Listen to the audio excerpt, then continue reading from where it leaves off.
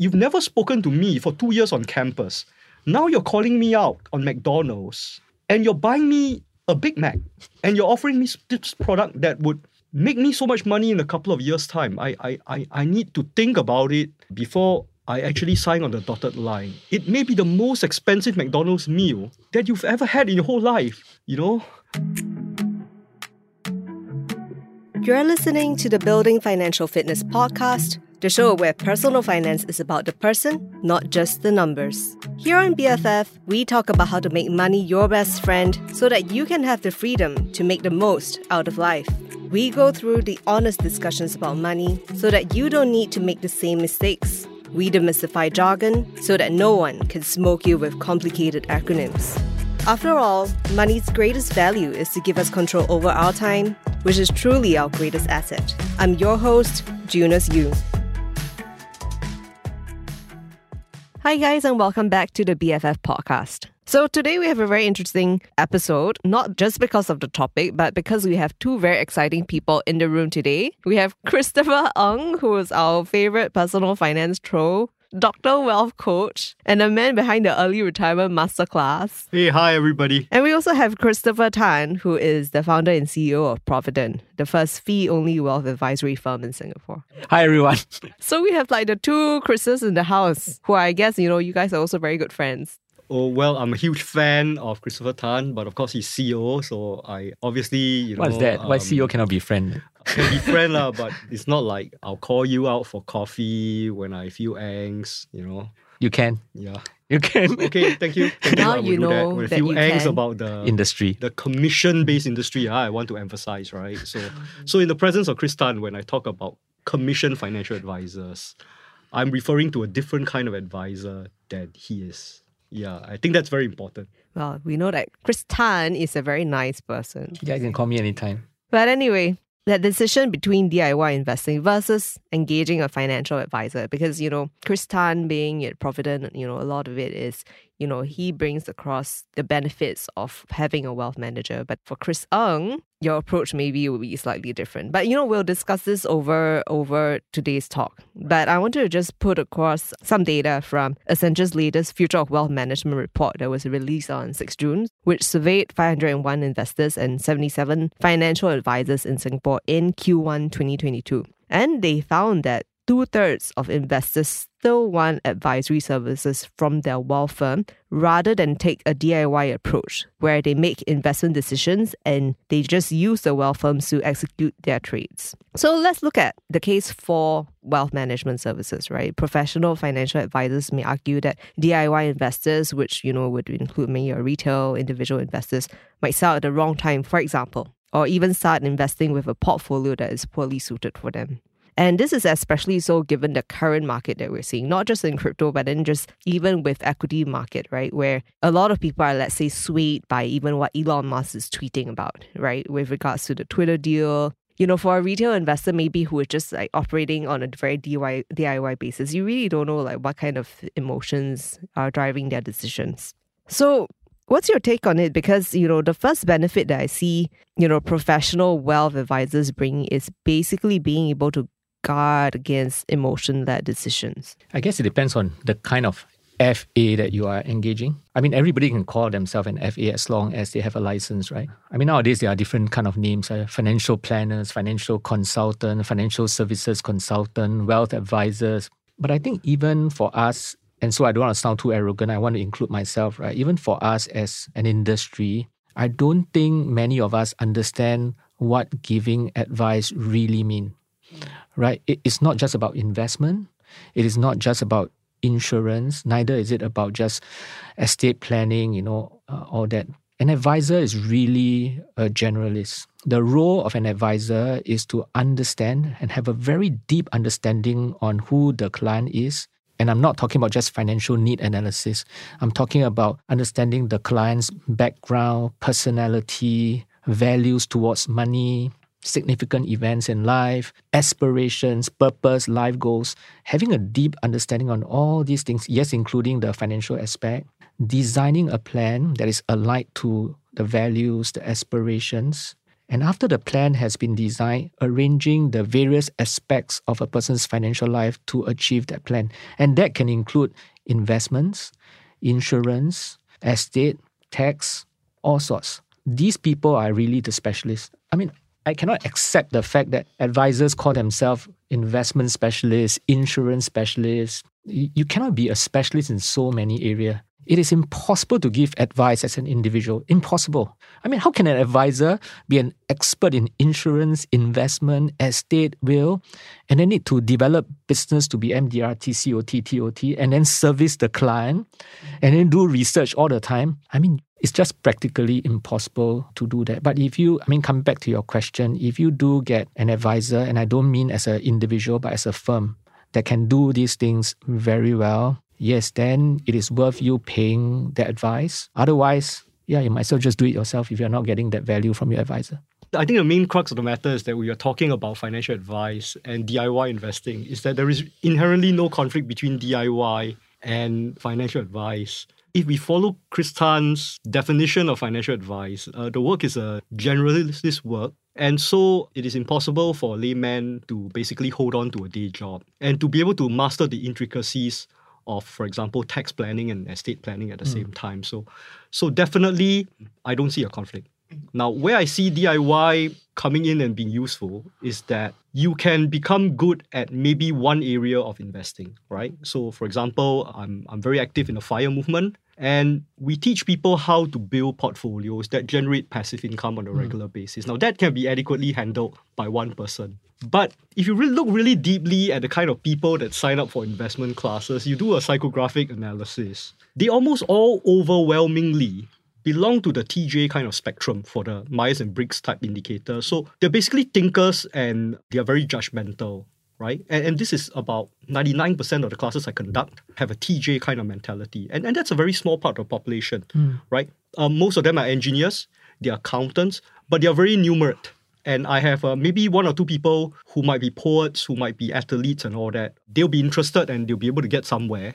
But generally, I'm pretty sure Provident and my course, we can easily coexist. And in fact, we can reinforce each other.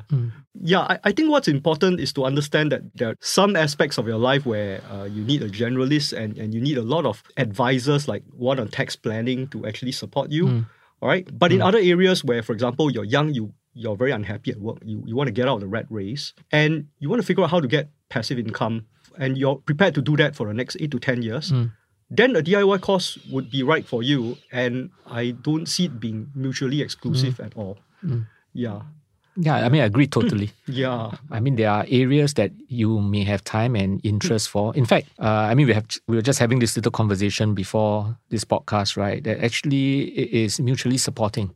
Right. Someone who has gone for training, DIY, really understand investment will make my job a lot easier to manage so-called the emotions, right? Rather than someone that is totally untrained, I have to start from the beginning, explaining what is investing, what is not investing, and all that. And I think that as advisors, we need to accept that sometimes the client that we have know more than you. I think it's perfectly fine. I've met so many clients who are so investment savvy, and when they come to me, they obviously know a lot more than me in other areas of investing. And then I ask them, okay, so what made you come to us? What can we do for you since you are actually so savvy? And the reason he gave is, I just want some sense check, to make sure that I'm doing the right thing. Yeah, it's perfectly fine. Yeah, I agree that I can coexist, but I'm just looking at the stats, right? I think that's another interesting data point that I'll talk about later. So based on the survey by St. James Place Wealth Management Asia, they said that 56% of Singaporeans ranked financial advisors as their top source of financial advice, which marked a shift in the investment advice sentiment that was traditionally dominated by preference to family. So family ranks second and continues to be one of the major sources of financial advice for Singaporeans at 38%. This was followed up by financial advice books, 25%, investment seminars, 16%, and then the media, 14%. I was looking at this data, right, and that split, because this was actually based on a study a year ago. Because in reality, what we're seeing is a lot of investment advice is actually taken from Reddit forums or even from TikTok. Just looking at the numbers, like, what do you guys think that, that's a fair representation of what we're seeing today, or you see something that's different? I'm surprised lah. I'm just pleasantly surprised. Yeah. And well, I mean, if that's real, it's good news for my industry. But I'm not being skeptical. But it's just that firstly, this is done by an FA firm. So it will definitely be biased. Right? That's one. Right. Secondly, I'm not sure whether it is because the last few years has been easy years for the markets. Right. It's easy to give advice in a market like this. Buy anything, you make some money, right? I'm not sure if next year when we do this survey all over again, and this year it seems like it's going to be a very tough year, the result will be the same, right? It's just like after 2008, everybody was cursing the banks, and all that, right? Because they lost money. So the last 5 years, 6 years, has been easy years to be a financial advisor, really. Yeah. So I mean, that's just my take. Yeah, and I think we'll hold that thought in mind because I wanted to get back onto the reviews on, let's say, the FAs. But then, Chris, what is your take on this? My take is very simple, right? You just need to apply this mental model. There is actually a conflict of interest. If you're talking about getting something from a salesperson, then the person is incentivized to generate commission from sales. And as you pay these commissions, there is a direct conflict between your objective of basically putting money aside for retirement. And so there is a conflict of interest between a commission-based financial advisor versus someone who's a DIY investor. However, if you were to switch the commission-based financial advisor into a fee-based financial advisor, a large part of the conflict disappears because that person is based on a fixed salary. And the person also has a reputation to stake himself. And so I would say that there is much less conflict of interest. So I think with a basic understanding of incentives, right, which I think a basic economics course can give to the Singaporean, right, then you'll be able to understand where DIY investing and fee-based advice, we stand side by side with each other. And I would say that we have more in common than, I would say, the rest of the industry. If the survey is conducted in Singapore, I suspect that the 56%, probably only a small amount of it would apply to a fee-based financial advisor because of the sheer numbers of commission-based financial advisors out there. But you also mentioned that you think that the investment seminar numbers are a little bit too high, right? Yeah, the problem with investment seminars is that I think the same issue applies to investment seminars, what Chris is saying for financial advisors. Now, we're heading into an era of rising interest rates, which means that there are a lot of innovative projects, right? They have a higher hurdle, a higher internal rate of return, right? Before venture capitalists would put their money up, before some head office would approve these projects. So you got to see tech stocks going through a very hard time for the next 1 to 2 years, and that's until they stop raising interest rates. And so for the financial advisors, as well as the investment trainers that's been hawking these investment courses on tech, on growth investing, they're all in it together, and the truth is that I think they're all on a sinking ship. Fortunately, I've always been on the value spectrum, so basically spent 10 years being made fun of, but they're not making fun of us anymore this year. We're doing quite okay. I might even say that the tsunami for the investment seminar business, the situation is going to be much worse than financial advice, and it's going to be bad. All right, it's going to be extremely bad for the next 1 to 2 years.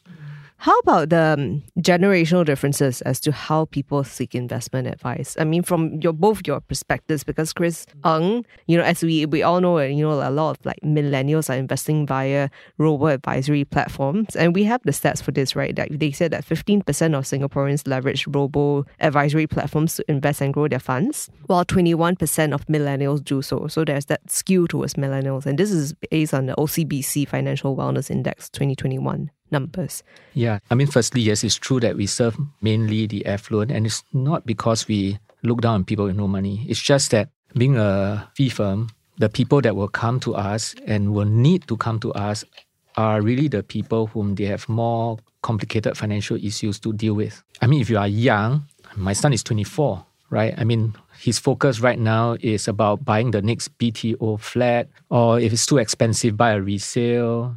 His life is really easy, simple. So he doesn't need that kind of advice. What he really needs to do is to know where to invest his money and find the cheapest platform to invest his money. And that's it. So I would say that people who are generally younger, in their 20s or even early 30s, I think you can do a lot more DIY, especially because you are doing sort of what I call segmented planning. But as you age, life becomes complicated.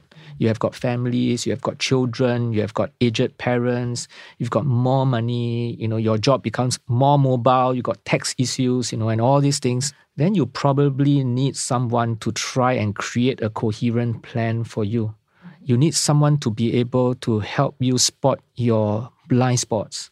You need someone to ask you difficult questions. Questions that you will not ask yourself. Questions like, what is most important about money to you?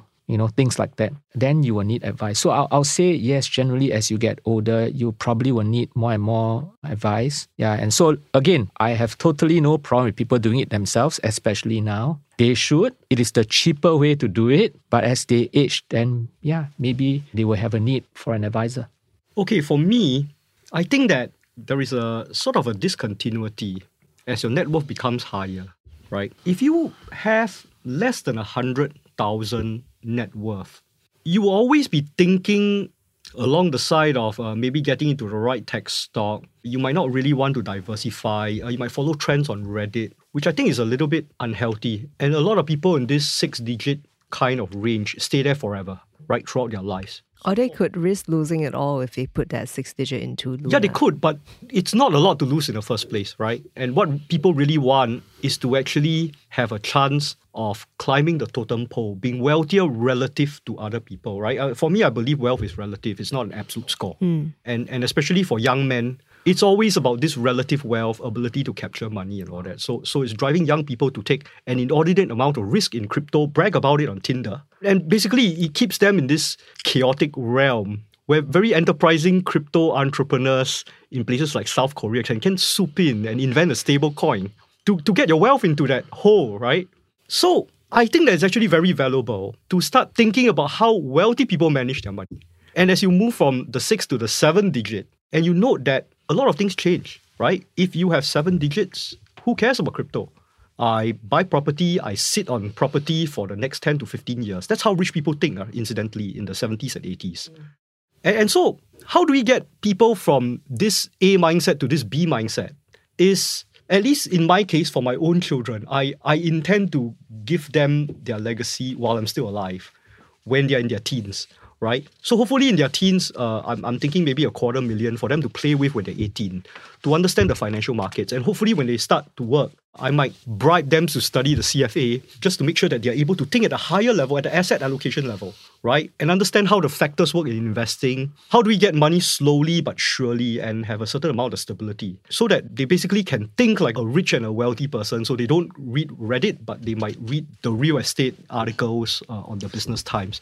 Yeah, I think basically that is the challenge. And what I'm seeing from this interview in this panel so far is that if I can succeed to get my kids or my students into this second mindset where I have a bigger emphasis on maybe not such high returns, but on lower risk, right? So you have a higher Sharpe ratio. Remember, Sharpe ratio is risk-free returns divided by your standard deviation.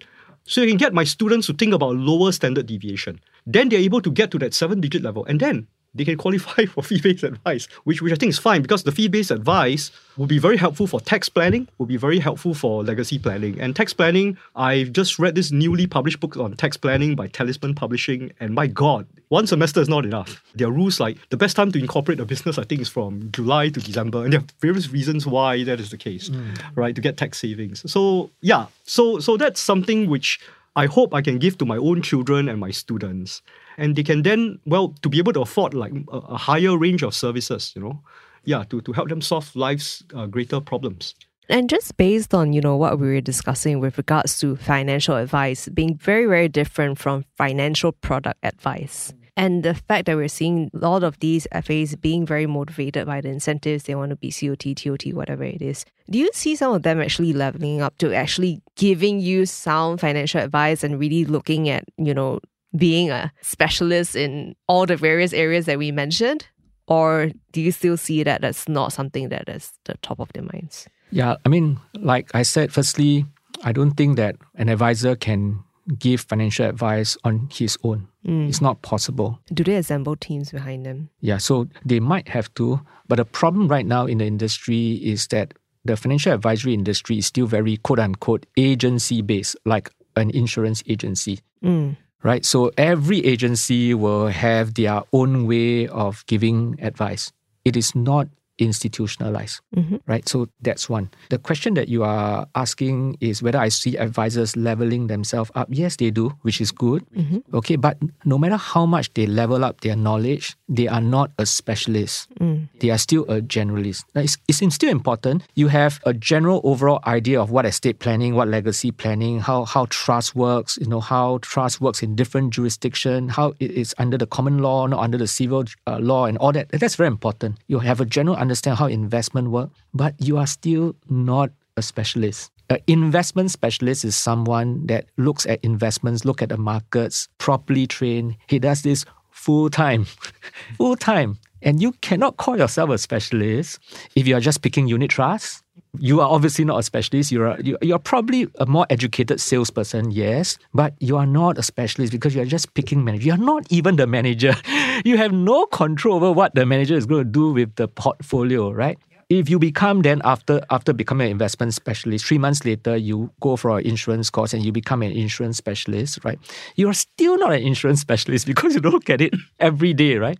And you are definitely not an estate specialist because only a lawyer can say that. And even within the legal fraternity, not all lawyers call themselves an estate specialist, No. right? Only a selected few will specialize in family wealth, in legacy, and all that. And if you talk about the medical practice, it's even stricter. They have subspecialists, not just specialists, subspec, right? I get uncomfortable when people say that they are a specialist. Yeah, because I think we don't understand the depth of knowledge you need to have before you even dare to call yourself a specialist. Chris Ng, so what do you think about, we talked a lot about, how financial advisors are being perceived, right? I know that you could go on all day about it. I could go on all day, that's right. But can you just give us maybe a short, 5 minute? Okay, I actually think that Chris Tan has done a better work than me on this department. The only thing I want to say is that we can always go back to first principles, right? When we are analyzing a relationship between multiple parties. Not only are we talking about conflict of interest between a commission-based financial advisor and a customer, there is also this thing known as an information asymmetry. The person who understands the insurance product knows it a lot more than you do. So whatever it is, you are disadvantaged, right? Yeah, which is why I think that's what DIY investing tries to do. We don't teach a specialist course on insurance, but we can rank insurance products based on the kind of commissions that they generate for the salesman. And my students are all trained to be very assertive if they want to, for example, pick up term life insurance because they are warned that it might be resisted by a commission-based financial advisor. Yeah, so that's what we try to do. I think at the end of the day, it does boil down to general education, right? If our education system educates Singaporeans on how to apply the mental models that they have, which we do, right? In economics class, in maths class, if you learn to apply them to the field of personal finance and life in general, well, investment trainers won't exist because you'll be able to use these models to sort things out, right? What is a moral hazard? What is adverse selection? What is a conflict of interest? Yeah, but unfortunately, there are certain gaps and lacuna in the way we teach our students. And that's how people like me make a living, right? We basically take your maths and your economics and we show you how to apply it for making money, to get out of the rat race, to solve some of the generalized problems that you have. And I think essentially it's not too different, right? Basically a fee-based financial advisor basically takes it to a whole new level where they say that, okay, you know these mental models, but are you aware that, when you do tax planning, using a private limited company can shield you from liability, for example? That's a whole new set of rules, right? I think that's very important, but unfortunately, we've not done a good job. So when a fresh graduate gets thrown out into the working world, you get all these calls from your pals who used to be with you in the Hall of Residence. They want to catch you for lunch and you fall into this trap. And the moment you sit down, he tries to sell you an investment-linked policy, and you're not prepared for this. You don't have the mental models to prepare for this, right? You got to maybe a first class in engineering, and somebody throws you an ILP. The first thing is to say no and say, I need to really understand, what's in it for you to sell this to me. And that you've never spoken to me for 2 years on campus. Now you're calling me out on McDonald's and you're buying me a Big Mac and you're offering me this product that would make me so much money in a couple of years' time. I need to think about it before I actually sign on the dotted line. It may be the most expensive McDonald's meal that you've ever had in your whole life, I think that experience a lot of us must be familiar with, right? Yeah, I think exactly. A lot of people can relate to that. Yeah. Which is why I think that, even the stats that we quoted earlier on, I think there really needs to be, the future surveys, it really needs to also distinguish between the fee-based advisory versus commission-based advisory. Because even when you're looking at the review of, what the perception of FAs are, right? We are looking at this huge broad spectrum. Actually, to be more accurate, sorry, I have to come in here. Yes. There are actually three models. One is commission-based, and then there is the other extreme, which is fee-only, which is where we are, and then there's fee-based. So fee-based is quite different from fee-only. Yeah, so fee-based means that the advisor charges a fee, but he still takes commission. AUM, right? Not just AUM, insurance. Okay. Yeah, so when say fee-based, there are advisors out there who are fee-based, so they charge a fee and then they may prescribe some insurance policies for you, but they keep the insurance commissions. Some fee-based advisor will say, okay, if I'm making 5,000 insurance commissions from you, I waive the fee for advice. Yeah, fee only is no commissions at all, 100% fee. So actually there are three compensation models. Got it. And in the Singapore ecosystem, we look at the split, right, amongst the players. What's the split like for? I don't have. I mean, most, I would say like maybe easily 97-98% are commission based, and then you have number of fee based individual advisors operating in some of the commission based firm.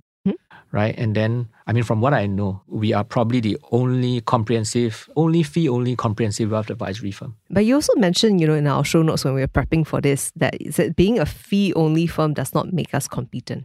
Yeah. I mean, the only thing we did 20 years ago was that we took away the factor that will create the conflict of interest, and that's commission. Yeah, taking away commission simply means that if you're a client, you come to me, you are assured that whatever I tell you has got nothing to do with commissions. But it doesn't mean we are competent yet. It doesn't mean we are experienced yet, right? You have to come in and experience the work that we do and judge for yourself whether we are competent, right? So I'll say in the first year when Providence started, we are definitely independent, but I cannot say that we are competent at that point in time because we are a very new firm.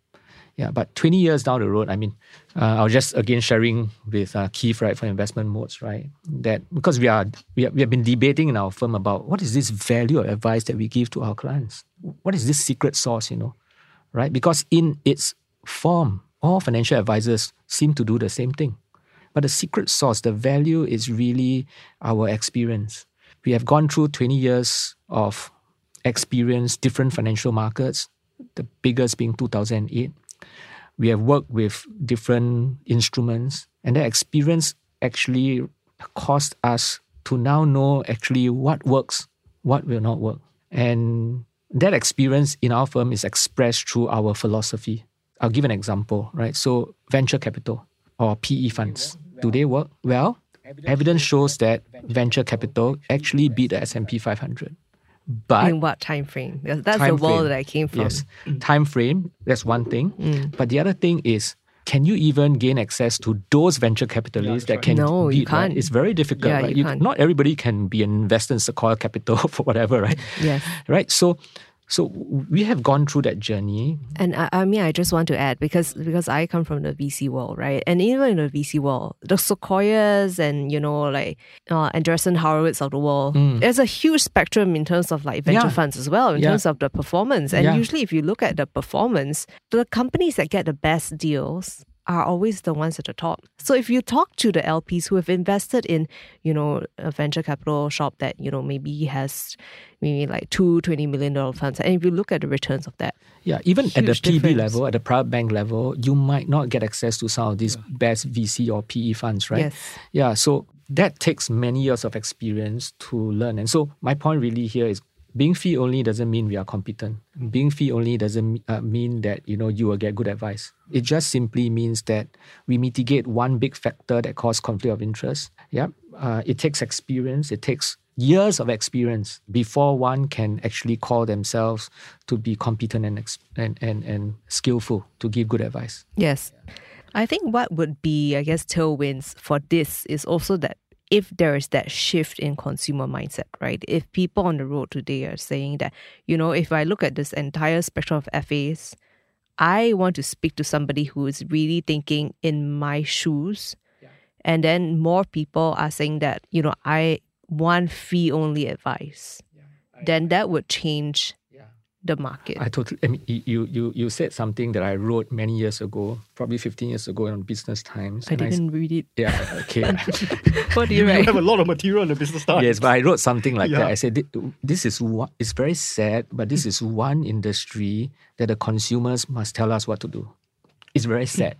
But this is an industry whereby the consumer must tell the quote-unquote professional Yeah. what to do. They go for classes like what Chris has conducted. They need to go and tell their advisor, I want term. Yes, and that's what I teach them to do. But Right. I can only graduate 10 to 15 every 3 months. Yeah, but the point is that Yeah. you have to teach consumer to tell the professionals what to do. Yes, Right. I do. So it's very sad, but it has to be ground up. It's not easy to be top down. As I mentioned, I can understand why MAS didn't go that way. The lobbying was just too strong. Right? So if top down doesn't work, then you need a bottom up. More people. That's why I don't fight education. I don't fight DIY because it's good. More and more people get educated. They put the pressure on the industry. I don't think I will see it in my generation. I think maybe Yeah. the second or third generation, maybe that will change. I mean, Australia and UK is so far ahead of us. And UK only changed the legislation like less than 10 years ago. They have this RDR and they change it, right? So it will not be in my generation. Maybe you have to leave it to Chris Ng to try to Nah, lobby people to I'm a look drop in at the fee ocean. only. Right? I can tell you that it has to begin in our classrooms. Yes, Yeah. I agree. In fact, I would say that if you really want this to work, you need to teach economics at the O levels, which we don't have at the moment, right? And that section of microeconomics to understand all these things like a conflict of interest, adverse selection needs to be applied to the financial planning industry. I mean, in the secondary school textbooks, that's the way to get these ideas out to a large number of people. And maybe I shouldn't say this, censor it. Yeah. You can't rely on Money Sense. I can tell you, Money Sense is good. It covers the adult population. You really need to get them when they're 16 years old. Yeah, before JC. I'm going to make use of this podcast to say this. Now, if you're an advisor listening to this, don't be angry with both the Chris's. Don't be angry with us. And the reason why I say that is that I do not know whether you realize that you are not just managing monies. You are actually managing the dreams and the aspiration of many people. You need to know that if you sell something that you are not even convicted yourself, you're not sure whether it's good enough for your clients, or worse still, you know it's not so good and you sell it to your clients, I do not know whether 20 years later, when they cannot retire, when their kids cannot go to school, you are able to see them eye to eye. Yeah, I'm very emotional when I talk about this because I feel that we don't understand this. We just think that it is a good career to make money very, very fast. We take it too lightly. But these are the hard-earned money of people, 20, 30 years, and they trust you. Don't let them down. So if you're an advisor, don't be upset with us. We are just telling you that we need to do our job better because many lives depend on you. You're very right. With that, and to add on to what Chris Ng said, right, it's not just about educating people about money when you're young, but it's also about educating people about moral values, because this is exactly what you said, right? When somebody is selling a product, are they really thinking about the consequences later on, right? And this is a much bigger topic that's not just about money, but it is actually inherently ingrained, right? Because when that first sale happens, when you put money into that product and what you're liable to pay, and do people actually know what they're paying for, and do the advisors actually care for the person that they're selling to? Because a lot of the times, going back to the whole McDonald's story, when that first product is being sold, it's like, hey bro, I know you lah, no worries, I trust you, come, let me support you. And that is how that first transaction is done. Yep. And I can tell you that based on my industry sources, that the companies are really smart. They're targeting the really popular guys in the JCRCs and the local halls of residences. These are thought leaders of their generation. And they're converting all of them into commission salespeople. And these people might not know any better. For example, right, you might be a history major, suddenly you're selling investment products, making 200 to 300,000 a year, and thinking that you're helping all your friends. Yeah, I really don't think it's so much of a moral issue. It's really about education, understanding when you buy something, there's always a value chain. There's always like commissions. Yeah, and fans listening to this, don't hate Christopher Tan, but you can hate Christopher Ng because I'm a troll. And I suggested this panel. I was the one who wanted Christopher Tan in the same room because I'm such a huge fan. Yeah. But if you are a commission-based agent not doing very well, doing the right thing, congratulations, good job. Yeah, I think that's a good note to end off today's podcast, because I think we talked a lot about the understanding behind DIY investing and getting a wealth manager, and these are not two opposing concepts as we've concluded in today's podcast. But I think we actually got a lot of good material with the three things that you mentioned: commission-based, fee-based, and also fee-only, and also helping the average person understand how best to navigate all this. So thank you, the two Chris's, for being on the show. So thank you so much. For all the listeners out there, please do not hate any of us, because everybody is coming here with good intent to educate and to explore more on the issues of, how do we go about, managing our personal finances, right? So with that, thank you so much, Chris Ong and Chris Tan, for being on the show. It's my pleasure. Thank you so much. Many thanks as well to all of you out there for tuning in. This has been a fantastic conversation, and we would definitely love to hear what you think about it. If you would like to get in touch with us, you can reach out to us through the email podcasts@melisten.sg or at my Instagram @MisfitPie. Aside from that, if you enjoy what you're listening to and want to hear more, please help to spread and grow the show by subscribing on MeListen or Apple Podcasts, or by following on Spotify or wherever you listen to your podcasts. Finally, the Building Financial Fitness podcast is an original production from MediaCorp and recorded at Scape Live Studios, The Pod, powered by Audio-Technica and City Music. Episode production is done by Jonas Yu, with editing and support by Danny Cordy and Gareth Fernandez. Once again, I'm your host and BFF, Jonas Yu. Until the next time.